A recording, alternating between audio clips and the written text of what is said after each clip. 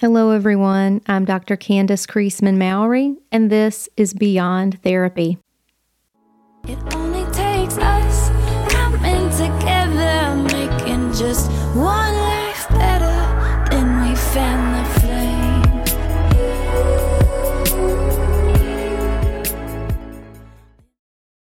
Before we jump into our conversation today, I want to first acknowledge that today's topic pulls at some very deep pain. For our listeners of color, it may be the grief, the rage, the sadness of centuries of oppression. For our white listeners, it may be the guilt, shame, or even the resistance to embodying the oppressor. I want to invite everyone just to take a few breaths with me here to center ourselves and open ourselves consciously and skillfully.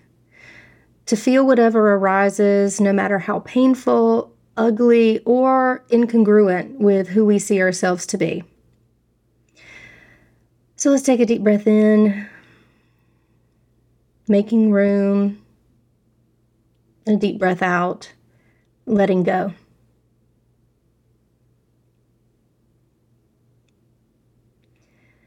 So now to get our thinking minds engaged, I'm going to start with a quote from David Archer's book, Anti-Racist Psychotherapy.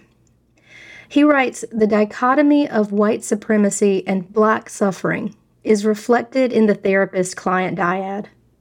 The expert and the novice, the teacher and the student, the healer and the sufferer. But what if these barriers are also socially constructed? As much as they purport to learn from us in therapy, we too can be inspired by our clients' triumphs. The lines are not always clearly drawn."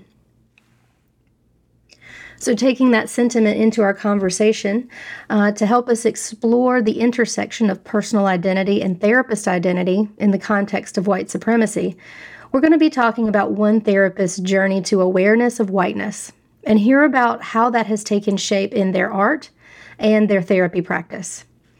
I am thrilled and humbled to be joined today by Cassie Hamrick. They are a community-driven art therapist, counselor, artist, activist, and educator currently based on Tuscarora and Lumbee ancestral land, colonized as Durham, North Carolina.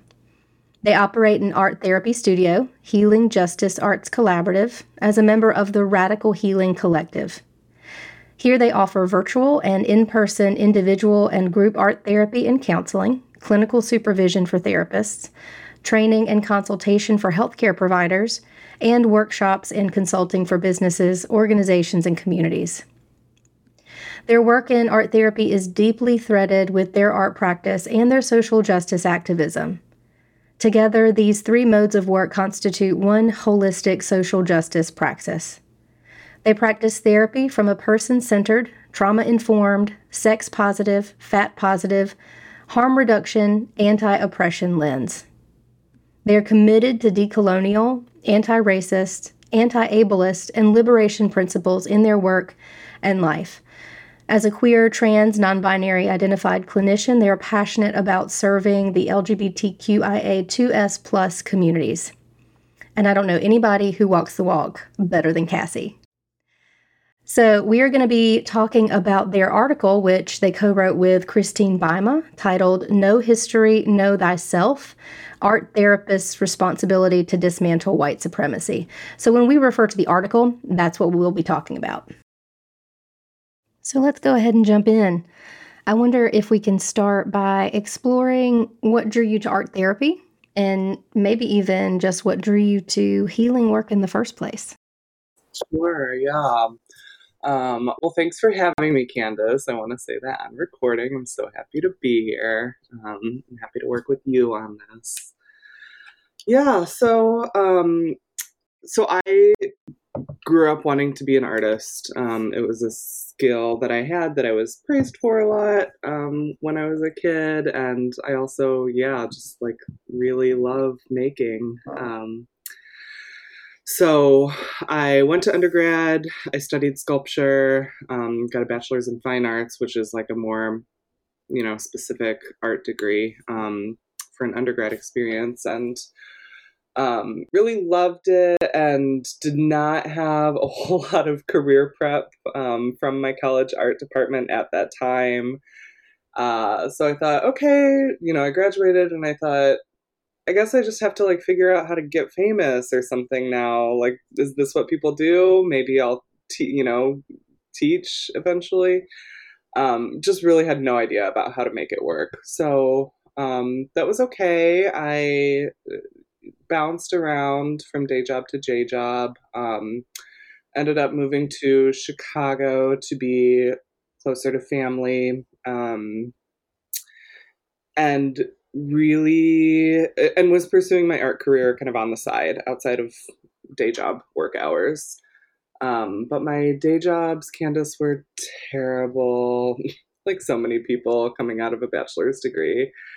Terrible, like customer service positions that weren't paying well. And I experienced a lot of underemployment, unemployment, and just started feeling very beat down. I really wanted to create a situation where I could work in social services as a day job. That was work that I enjoyed, and then have my art career outside of that.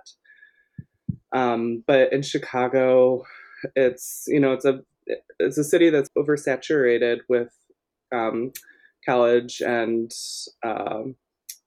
master's level graduates, and it's also a city that's very nepotistic. So moving in, not having gone to school in that city, and having a degree that didn't have anything to do with social services, it was really tough for me. And not knowing a lot of people there, it was really tough for me to find that kind of job.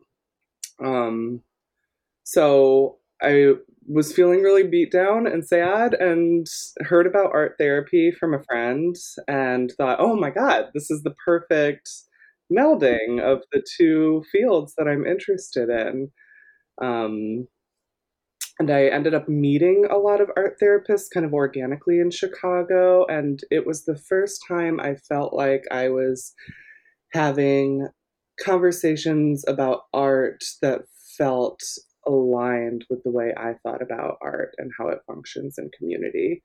I was really impressed with the art therapists I met, the radical work they were doing, the way they were thinking about art as a transformative praxis. And so I decided that was the thing that I should do. So I was really lucky to get connected to some folks at the School of the Art Institute of Chicago, and I completed their art therapy master's program, and then moved to North Carolina and started being an art therapist. Yeah, I have so little context for art therapy. I mean, because so I feel like my understanding of it is probably incredibly limited to let's make a collage about our feelings. So, which is like obviously not it. So, um, can you tell me just a little bit, especially since probably some of our listeners are also not oriented to maybe what some of the philosophical underpinnings are, some of the clinical approaches, like what does art therapy look like for you in your clinical work these days? Sure. Yeah, that's an easier entry question. Well, and it's not as easy because I have not figured out how to be a great art therapist online. I'm still working remotely with COVID or post COVID. We're still in COVID. Um, and yeah, I ended up during, the height of the pandemic, I really just kind of was doing talk therapy online because everyone was in emergency mode. And I have not taken on new clients since then. So I've found that I've stayed in that talk therapy pattern with a lot of my clients who have continued over several years with me. But prior to going online, I have had and still have an office space that I call an art studio. So folks come into my space, and there is a couch and a chair, kind of like a traditional therapy office, but there's also a wall that's full of art supplies. There's a table with paint all over it, and chairs at that table. And I also intentionally keep a lot of open floor space in my office. So Some folks come to me because they've had poor experiences with talk therapy. It just wasn't a good fit for them. And they wanted to try something that, could a type of therapy that could happen with less talk or less sitting and staring at each other with the expectation of conversation. Some folks come to me because they already have an interest in art. Maybe they are artists themselves. And actually, I have a lot of folks who also come to me who aren't interested in the art piece and are just looking for a therapist that meets other types of needs. A lot of times identity-based needs. Folks from the LGBTQ community are seeking out an LGBTQ therapist. But yeah, so, my approach looks different with each of those folks, but always I offer the option for folks to just like get up during therapy and use the space as needed. So sometimes we're like laying on the floor or sitting on the floor. Sometimes we're at the table making things. I often would get up from my seat to go get art supplies and work on things while someone's talking to me, and I encourage them to do the same. So I personally just like that feeling of being in an open studio. And yeah, so that's what I try to kind of facilitate for clients. Such a helpful image to create, because I mean, it sounds like while it's called art therapy, so there's maybe this expectation that there's a certain amount of kind of medium based creation of some sort. It also sounds like it's really just this invitation to have a less bounded therapeutic experience. Absolutely. Yeah, that is the type, or I'd say that's the style of art therapy that I feel drawn to in my body. I have also been in other settings where I practice more of like, I guess, a directive based style of art therapy. So I would come in with a project for that group or for that individual and say, okay, this is what we're going to do today. And it might look more like making a collage about your feelings or creating some kind of art piece that's symbolic of the emotions.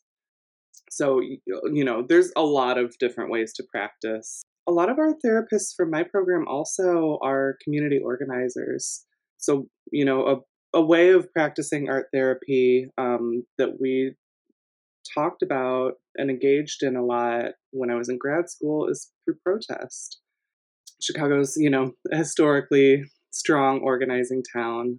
It's a union town.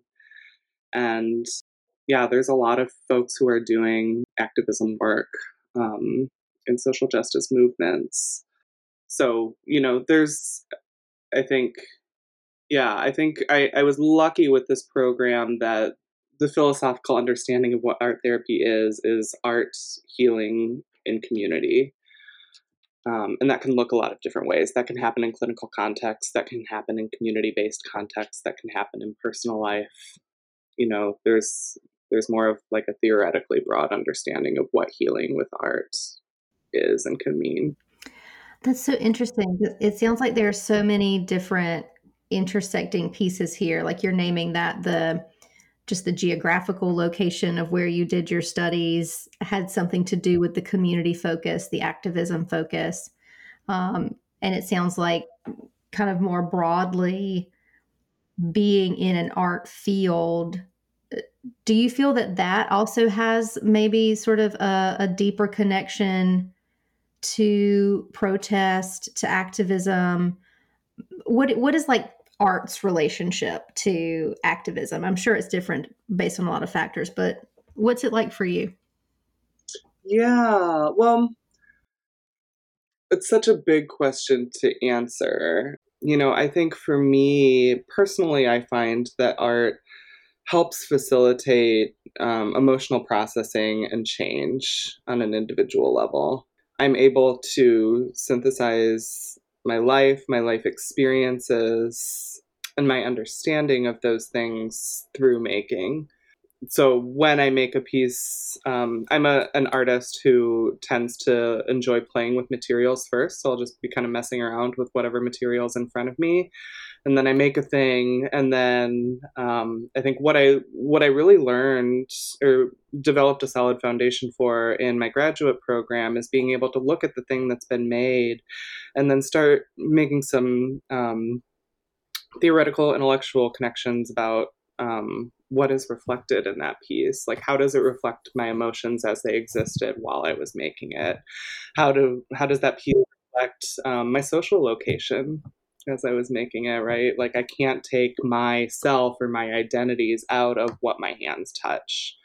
And I think we can expand that to a macro level, right? Like, art can facilitate that kind of transformation in groups of people. Viewing art can also facilitate that kind of transformation, right? We're reflecting on what we see when we see the art, what the image is, and we also reflect on the maker of the image, and the message of the image, if there is a message. So, yeah, for me, that's a direct connection to, like, of course, an example of art being present in the context of a protest. Duh, right? Like, a protest is about communicating. It's about sharing messages and hopefully facilitating change through the sharing of those messages. So there's an artist based in Chicago, Adam Hansi Fuentes, who creates protest banners from fabric, and she created a protest banner library. So anyone who is facilitating an action can go to the banner library and rent one of her fabric banners or many of them to use at the protest. It's a really, really, really cool project. And we also, the group of SAIC, School of the Art Institute of Chicago folks, who I was working with when I published this paper, when I co-published this paper, we rented some of those banners to kind of follow up with what was discussed in that issue of the Journal of the American Art Therapy Association. So that's an example that I think of. There are a lot of other really amazing examples out there of ways that folks are using art as ways that art therapists are using art as a tool for macro level transformation. I'm hearing how, as you're describing your process of, making, looking, and then having some of these sort of realizations about what was happening or what's being revealed to you in the process or in the product. How some of that sounds just sort of very natural, very organic. I also hear how, especially if you're naming some of the macro level pieces that show up, the identity pieces, how, especially when we're coming from a privileged identity, like white identity, how I at least would need a framework for being able to feel how those aspects are represented in something that I might make. So tell me a little bit, maybe, and we'll kind of shift gears into identity based pieces here. And this is also a big question, what has been your journey of sort of understanding whiteness? Maybe some key points or key spaces, milestones that stand out to you. Yeah, I think milestones is a helpful question for me. I think one milestone was, I am product of white working class Chicago. So my parents both grew up in Chicago. My extended family is all in and around Chicago. Um, I think that's very much descriptive of the cultural ethos. They're second and third generation. A lot of my ancestors immigrated from Ireland and Eastern Europe in the late 19th, early 20th centuries. So, yeah, white folks who are working lower middle class, who, yeah, have recent experiences with immigration due to war. So I was raised with that ethos, but my family moved around a lot. My dad worked in factories. He was kind of working his way up chain of command within manufacturing environments. And at that time, I'm not sure if this is still a common practice. I'm imagining it is, but folks who were being promoted to those types of managerial positions would be moved to different locations where the company had factories. So we moved around the southern and midwestern US a lot when I was young. And I think kind of that facilitated my first real reckoning and understanding with white racial identity. Coming from white Chicago folks, Chicago is a very segregated city. So, I think when I say white Chicago, there's a real lack of awareness around whiteness. I spent some time in Appalachia, then spent some time outside of Chicago, and then when I was 7, we moved to rural Kentucky, and it was, yeah, I think it was both shocking to my parents and shocking to me as a 7-year-old who'd been raised by my particular parents, to see the way the Confederacy was still very much alive in that area, right? So, rebel flags flying everywhere, Confederate statues, of course, and really extreme racism within my school environments, my peer environments, and I think it was just something that my parents had never really experienced before, and I hadn't either, and my parents, I think very much had a Northern Rust Belt ethos and were being met kind of in the South as outsiders. But I remember just them being very surprised at how my Black peers were treated and how their parents were treated, and at the very extreme racial divide that was present in the community that we lived in.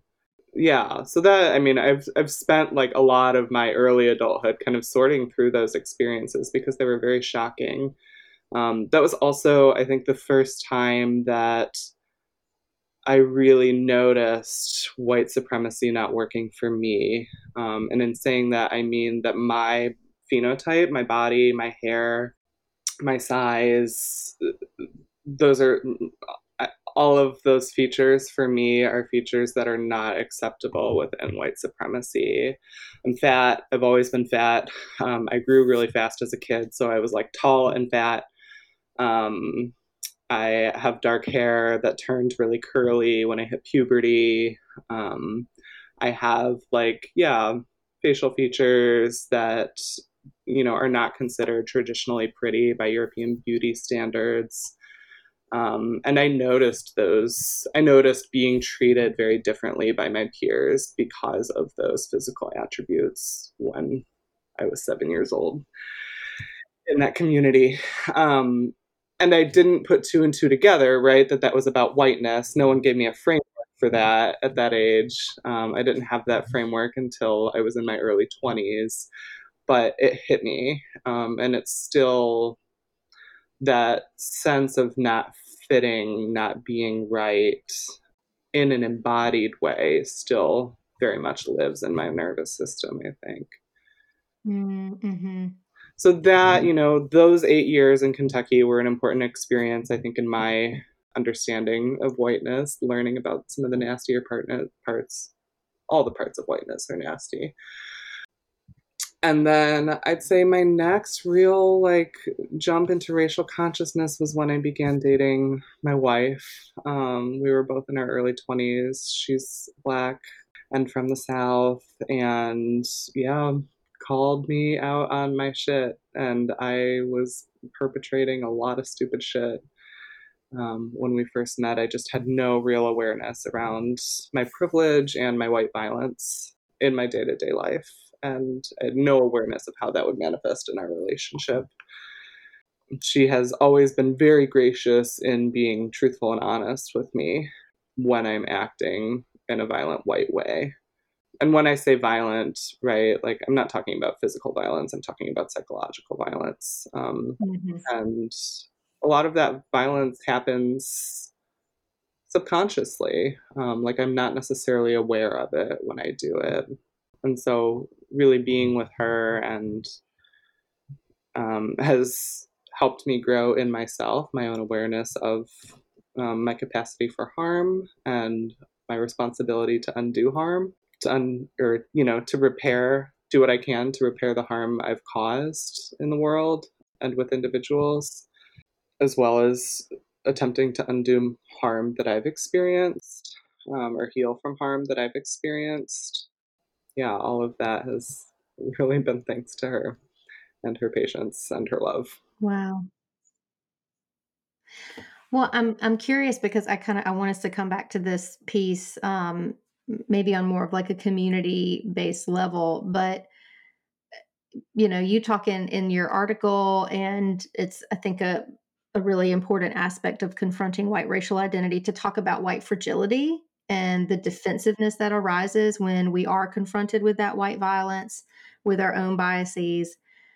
What do you think? It sounds like for as supportive and nurturing as your wife has been in your growth process, I'm curious if you feel like there are other pieces that made you receptive, that made it possible for you to take in when she called out. Yeah,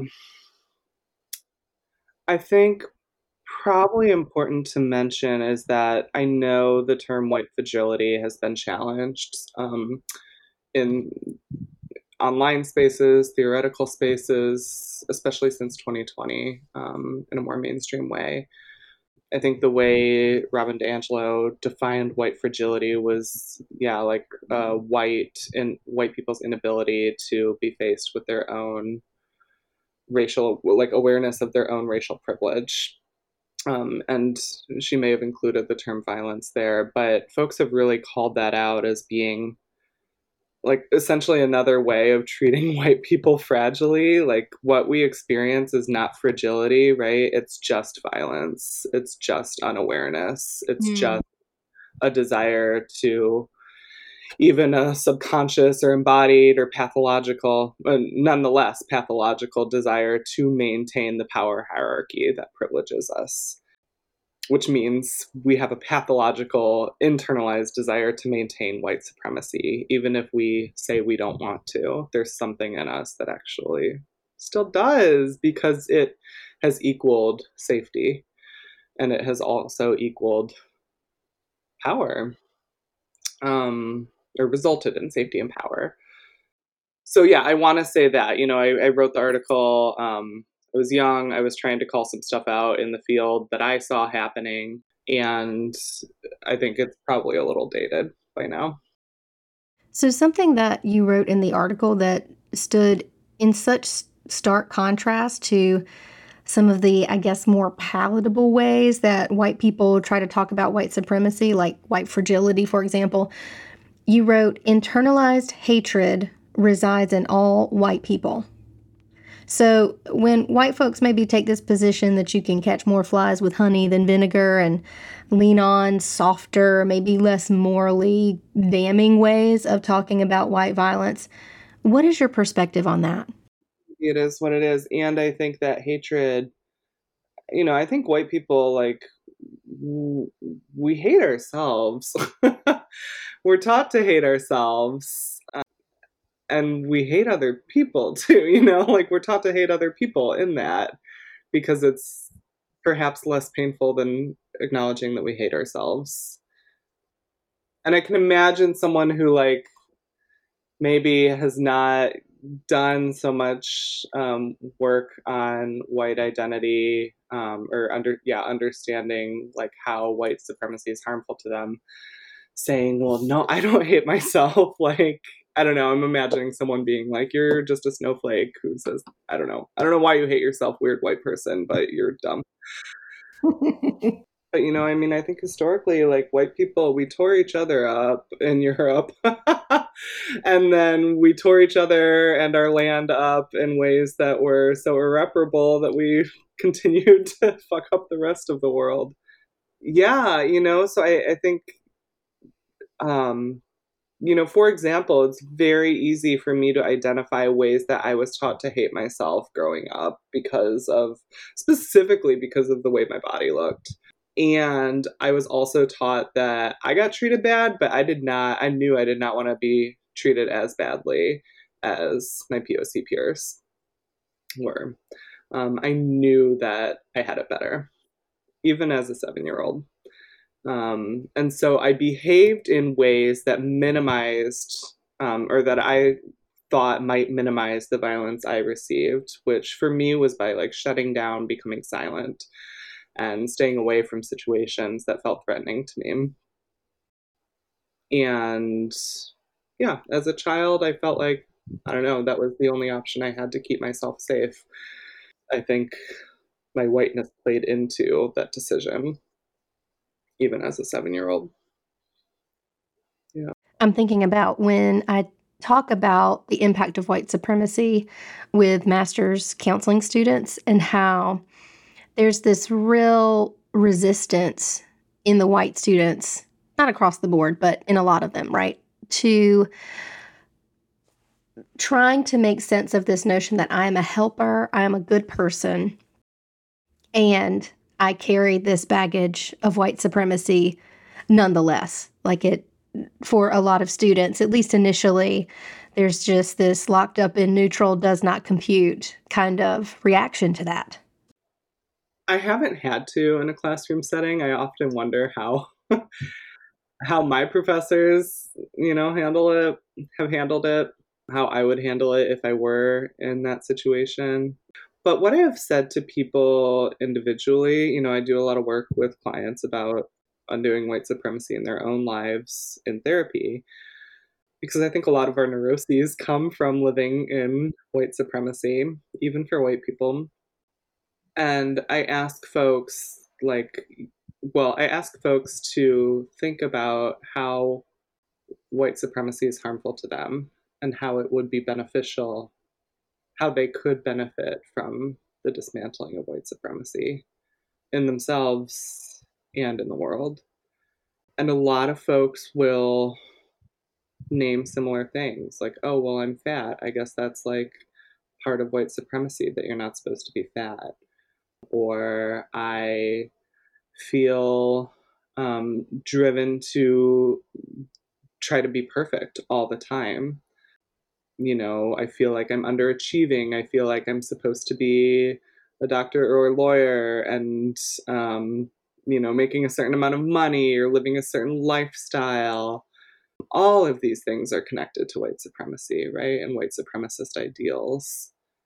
And so I think, it's important for white people to begin to understand how the theoretical underpinnings and the praxis of white supremacy has been harmful to them, because I think only then are we able to really invest in the dismantling of the thing. You know, it's going to be half-hearted unless we feel it in our bodies. I think that's such a poignant and like raw place to go that feels like it's I can only imagine how impactful that is for your clients, to really feel into to not really be being called to sort of like an intellectualized version of empathy for some other group, but to like, let's start with how it's harmful to you. And then letting that be sort of the space where we can cultivate, oh gosh, and it's even worse for people who have these other identities or bodies. There was a question that showed up. Oh, this thought around like how different it would be to anchor someone's perfectionism, someone's body dissatisfaction to white supremacy, as opposed to what, from a counseling and psychological perspective, we're taught to kind of look back on, which is, well, but how did your parents handle that? Who were the important caregivers, attachment figures that, taught you. So, like, really kind of bookending it in a way that doesn't allow for the exploration of these bigger societal factors to show up. Right. Yeah, and the fact is that everyone's parents were people who were also shaped by their cultural location as well as their cultural environments. So their own, and everyone's parents have their own intersecting identity factors affect how they parent their children. What has been your experience within art therapy of problems of white supremacy? What does it look like in an art therapy space and field professionally? Some of the factors are that there are very few accredited art therapy programs in the US. which then results in there being very few art therapy job opportunities. And the few art therapy programs that exist are primarily at private institutions and private PWIs, primarily white institutions. I don't know if there is an accredited art therapy program at an HBCU. There was not last time I looked into that kind of thing. Perhaps there has been work done, someone has done work, but yeah, I mean, so number one, that is a number one problem. Number two is that like bias exists in grad school admissions practices. You know, that's number two of 100. Like, how to name all the 100 problems. I think, yeah, they're not being so, access to art therapy higher education in order to maintain or to obtain an art therapy credential post grad is very biased and limited and, hugely costly, financially prohibitive for many folks. And the field as it exists in a credentialed manner in the US and in other countries has always been dominated by white folks, white women, white cis women in particular. And, those are the folks who dominate the associations and the association boards. Those are the folks who dominate the licensure or registration boards. There is no one art therapy license in the US. Some states have licensure, most do not. So there's like a registered art therapist credential that you can get if you have gone to school and practice in the US, which sometimes helps you maintain jobs depending on where you're at in the United States, what city you're in. Sometimes it doesn't really mean anything. No, because people don't recognize it, and insurance companies don't recognize it. But yeah, so it's not really a profession that you can make money in alone, unless you're lucky to live in a city that has an art therapy program, because that means that the mental health infrastructure in that area will likely include art therapists. So there might be art therapy jobs available. But if you're outside of a place like that, yeah, there's not really options that pay well. Most art therapists graduate and become dually licensed as another type of mental health clinician. So in Illinois, where I went to school, and also in North Carolina, my option was to become a counselor as well as an art therapist. And most art therapy programs now offer all of the, class requirements that one would need to become a licensed counselor. In California, I think a lot of folks pursue their LMFT. That may be true in other states as well. But yeah, there's just a lot of hoops to jump through. So I think that is kind of one class of barriers. Another class of barriers is that the field is just dominant. It's always been dominated by white people.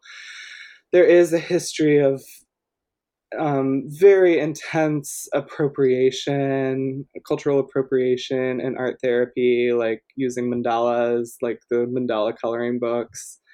The use of mandalas, was popularized with Carl Jung, by Carl Jung, but his practices were very racist and appropriative as well.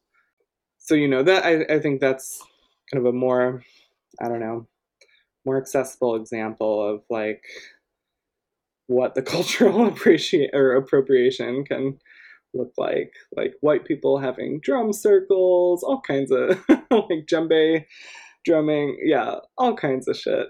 Candace, all kinds of shit. When you think about particular practices in art therapy, or maybe it's art therapy education too, like what are some standouts maybe in addition to appropriation that exemplify sort of how much work there may be to do to kind of exercise the white supremacy in the field? It's hard to know where to start answering that question. I, you know,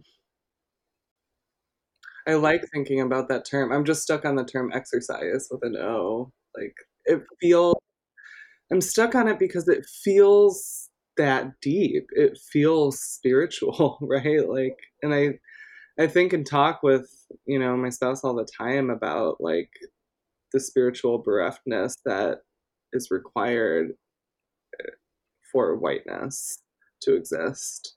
I think one of the reasons at a very, kind of base level that white people appropriate or that appropriation exists within art therapy is that we've, you know, I know our experience in the US anyway is that we had to disconnect with our cultures of origin in order to become white in the US legally, right?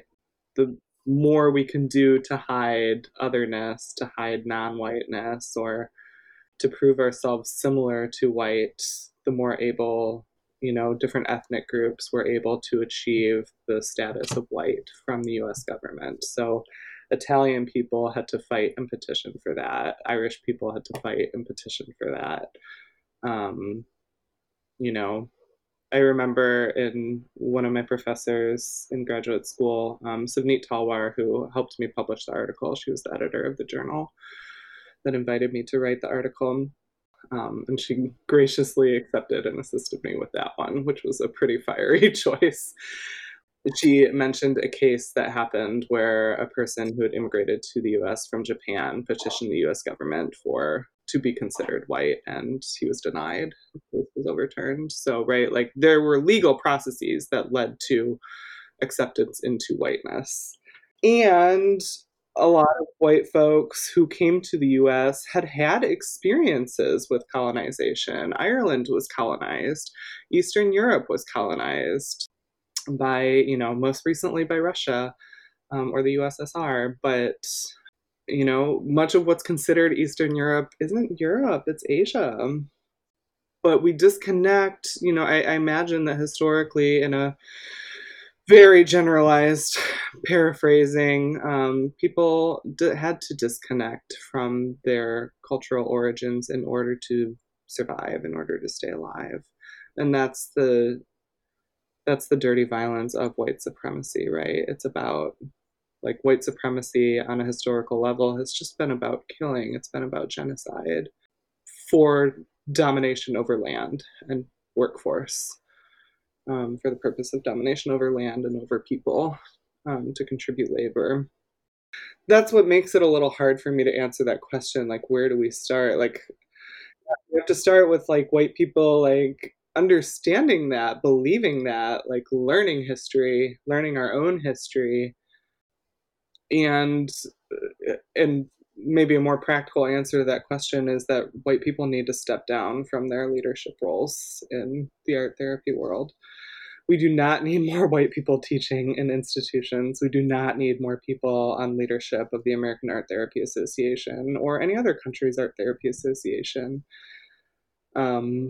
Same way we don't, like I think white women, many progressive white women would say, we don't need more straight white men. Well, we don't need us either to be leading anything, because the truth of the matter is, because we have been raised in micro and macro cultures of immense historical denial, we are not thought leaders. We don't have the information to be thought leaders.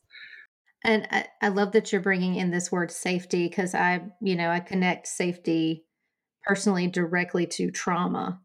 This might be kind of a nebulous question, but it maybe just speak on sort of what, you're naming sort of the violence naturally, precipitates trauma. What might a trauma informed look at confronting one's own white supremacy? What does that modality, does that have something to offer to this conversation and to this shift? Yeah, I love that question, and I love thinking about that. Maybe I'm hearing that question as a clinician, and I'm thinking about clinical interventions that exist today that are like that I know about that are common in our fields. And I think, sure, undoing the harm of white supremacy can happen and can be facilitated effectively with any kind of trauma based or trauma aware clinical intervention. So damn, like I should tell my therapist about it. I would love to EMDR, like be a client doing EMDR around whiteness. I haven't found anyone who has brought that up. I've never had a therapist bring that up. And yeah, I don't know if I've also brought that up as a therapist to my clients. I mean, I have. It's a thing that we talk about, but I've never thought like, wow, the trauma is that like you believe in whiteness, you know? Like maybe we just need to identify that as a negative core belief and pick a preferred core belief that might be more appropriate, more realistic, and try to undo that in your brain. Especially if we're connected. To be so identified with whiteness means to be identified with violence and hate and harm, and that is traumatic to everyone involved. Dang, Candace. Yeah. Well, and I will say, like, another thing, I went to a dance movement therapist for several years during and after college. And it was one of the first times I was able to like be in my body and unlearn shame for existing in my body, in my fat body, um, my fat feminized body. Um, I like that was the first place I ever talked about like feeling insecure around my stomach and like allowing people to notice my stomach and its size. As I think about it now, like yeah, that was the first place I was really processing like harm that had been imposed on me by the hands of a white supremacist culture. But I didn't identify it that way at the time. I didn't associate it with whiteness specifically at the time. Neither did my therapist. I don't think either of us had a framework to be able to make those connections at that time. My therapist was also white, but yeah, but reflecting on that for myself, I can see like, of course, any somatic based trauma protocol, um, any trauma protocol, yes, like we can do that work and focus on whiteness as the trauma. Well, I'm glad you bring it back to shame, because that was a question that showed up as I was reading through sort of your description of. I'll just quote you all. So, and again, kind of going back to what was maybe initially termed white fragility, but that kind of conceptually you've shifted around now.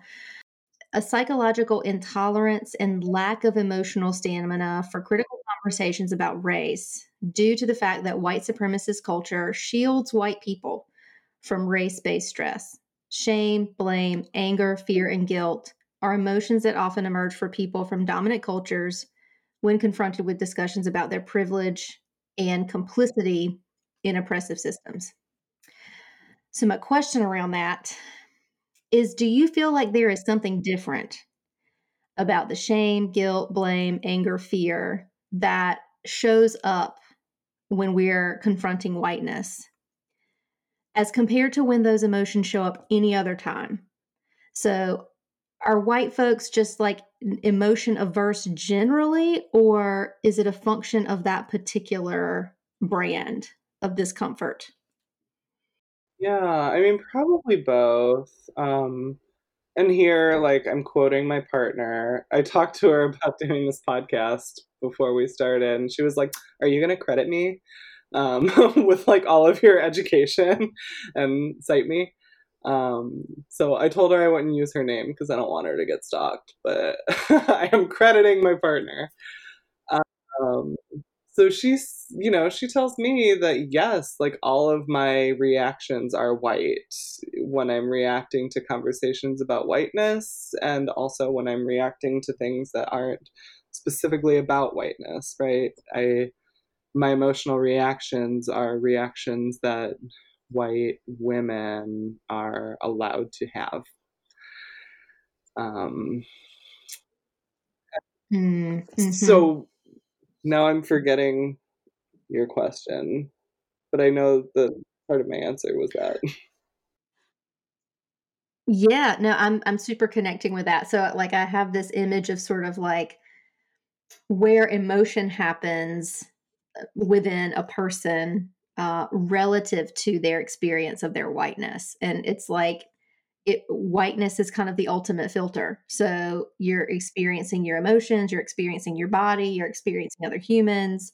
Like so much of our perception of our internal and external worlds goes through whiteness. Absolutely. Well, and we, most white people are also raised by white people. And so we are, allowed to have certain emotional reactions, not allowed to have other emotional reactions, but that, that cultural programming is part of our childhood. And the way I was taught to emote, both directly and indirectly by my parents, my white teachers, my white peers, very different than how my partner was taught to emote, or other friends and colleagues who are people of color were taught to emote.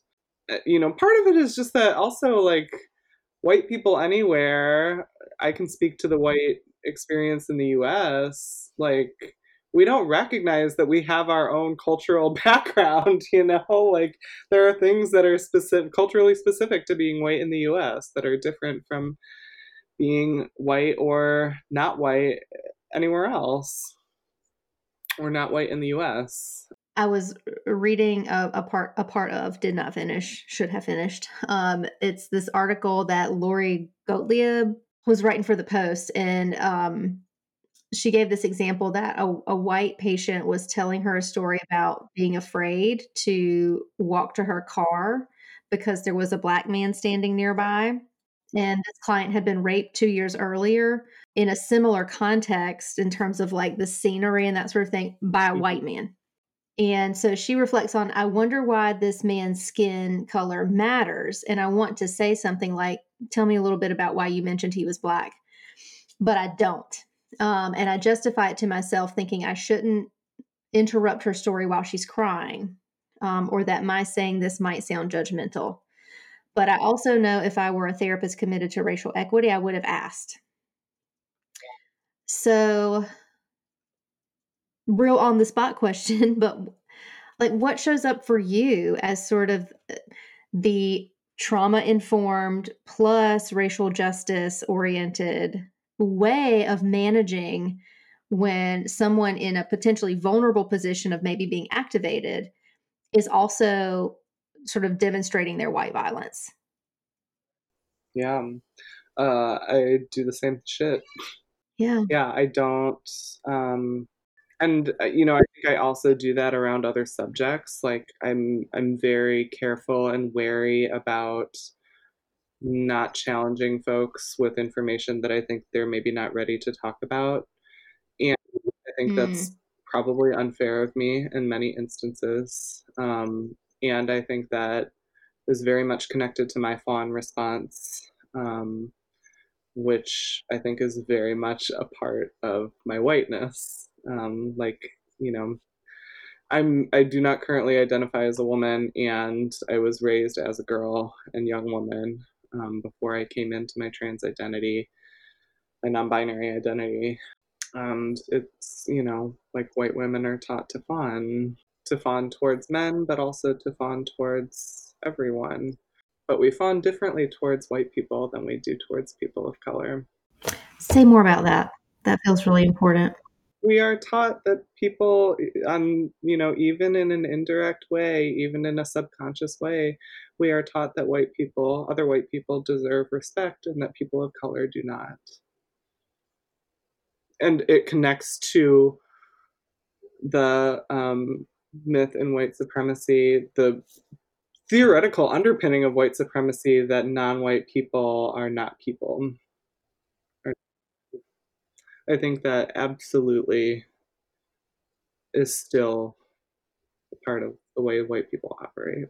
Wow, well, I'm hearing just so many connections between, when you name the fawn response, like connecting that back to, just some lizard brain stuff, right? Fight, flight, freeze, and just hearing how much maybe uncharted, at least for me, territory there is between sort of how we understand our nervous systems to operate and how that intersects with racial Yeah, identity. totally. And I know there are folks who've done work on this. Like I think about, I've not yet read Dr. Joy Degree, who wrote Post-Traumatic Slave Syndrome.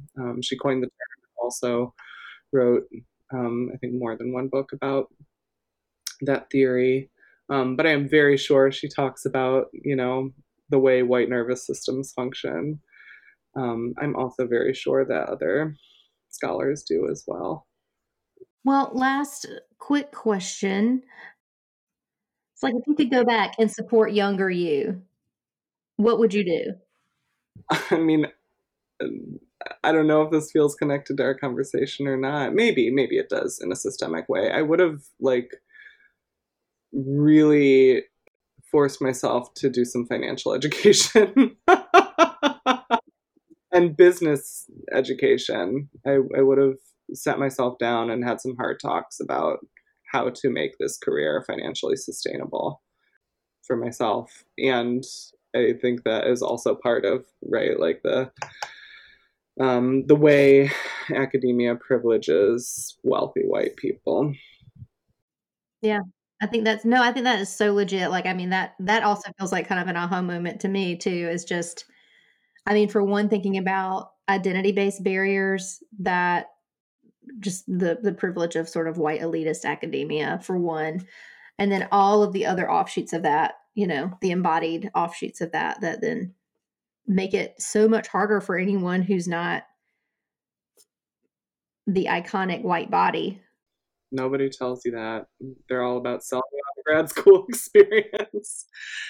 Well, I'm just so appreciative for your time today. Your work is incredible, and just, it's bold and it's energizing. And I think that's just so much of what I at least need to kind of overcome my own lack of endurance in this white body for the activism work, So I'm just so grateful for your voice. Thank you so much. It's so meaningful to hear you say that, and it's so meaningful to have this conversation. I really enjoyed it. Thank you for having me. All right, folks, that's our show for the day. If you want to keep this conversation going, you can follow us on Instagram and Facebook at Beyond Therapy Podcast and just leave us a comment. I'd love to hear what you think. You'll also find links to resources, including some of the ones we mentioned today, like anti-racist psychotherapy. You'll get some background on our crew, and you'll get some sneak peeks of what's coming. This is Dr. Candace Creasman-Mowry, signing off. Beyond Therapy is brought to you by Creasman Counseling, mental wellness for all. Visit www.creasman-counseling.com for more information. Thanks for listening.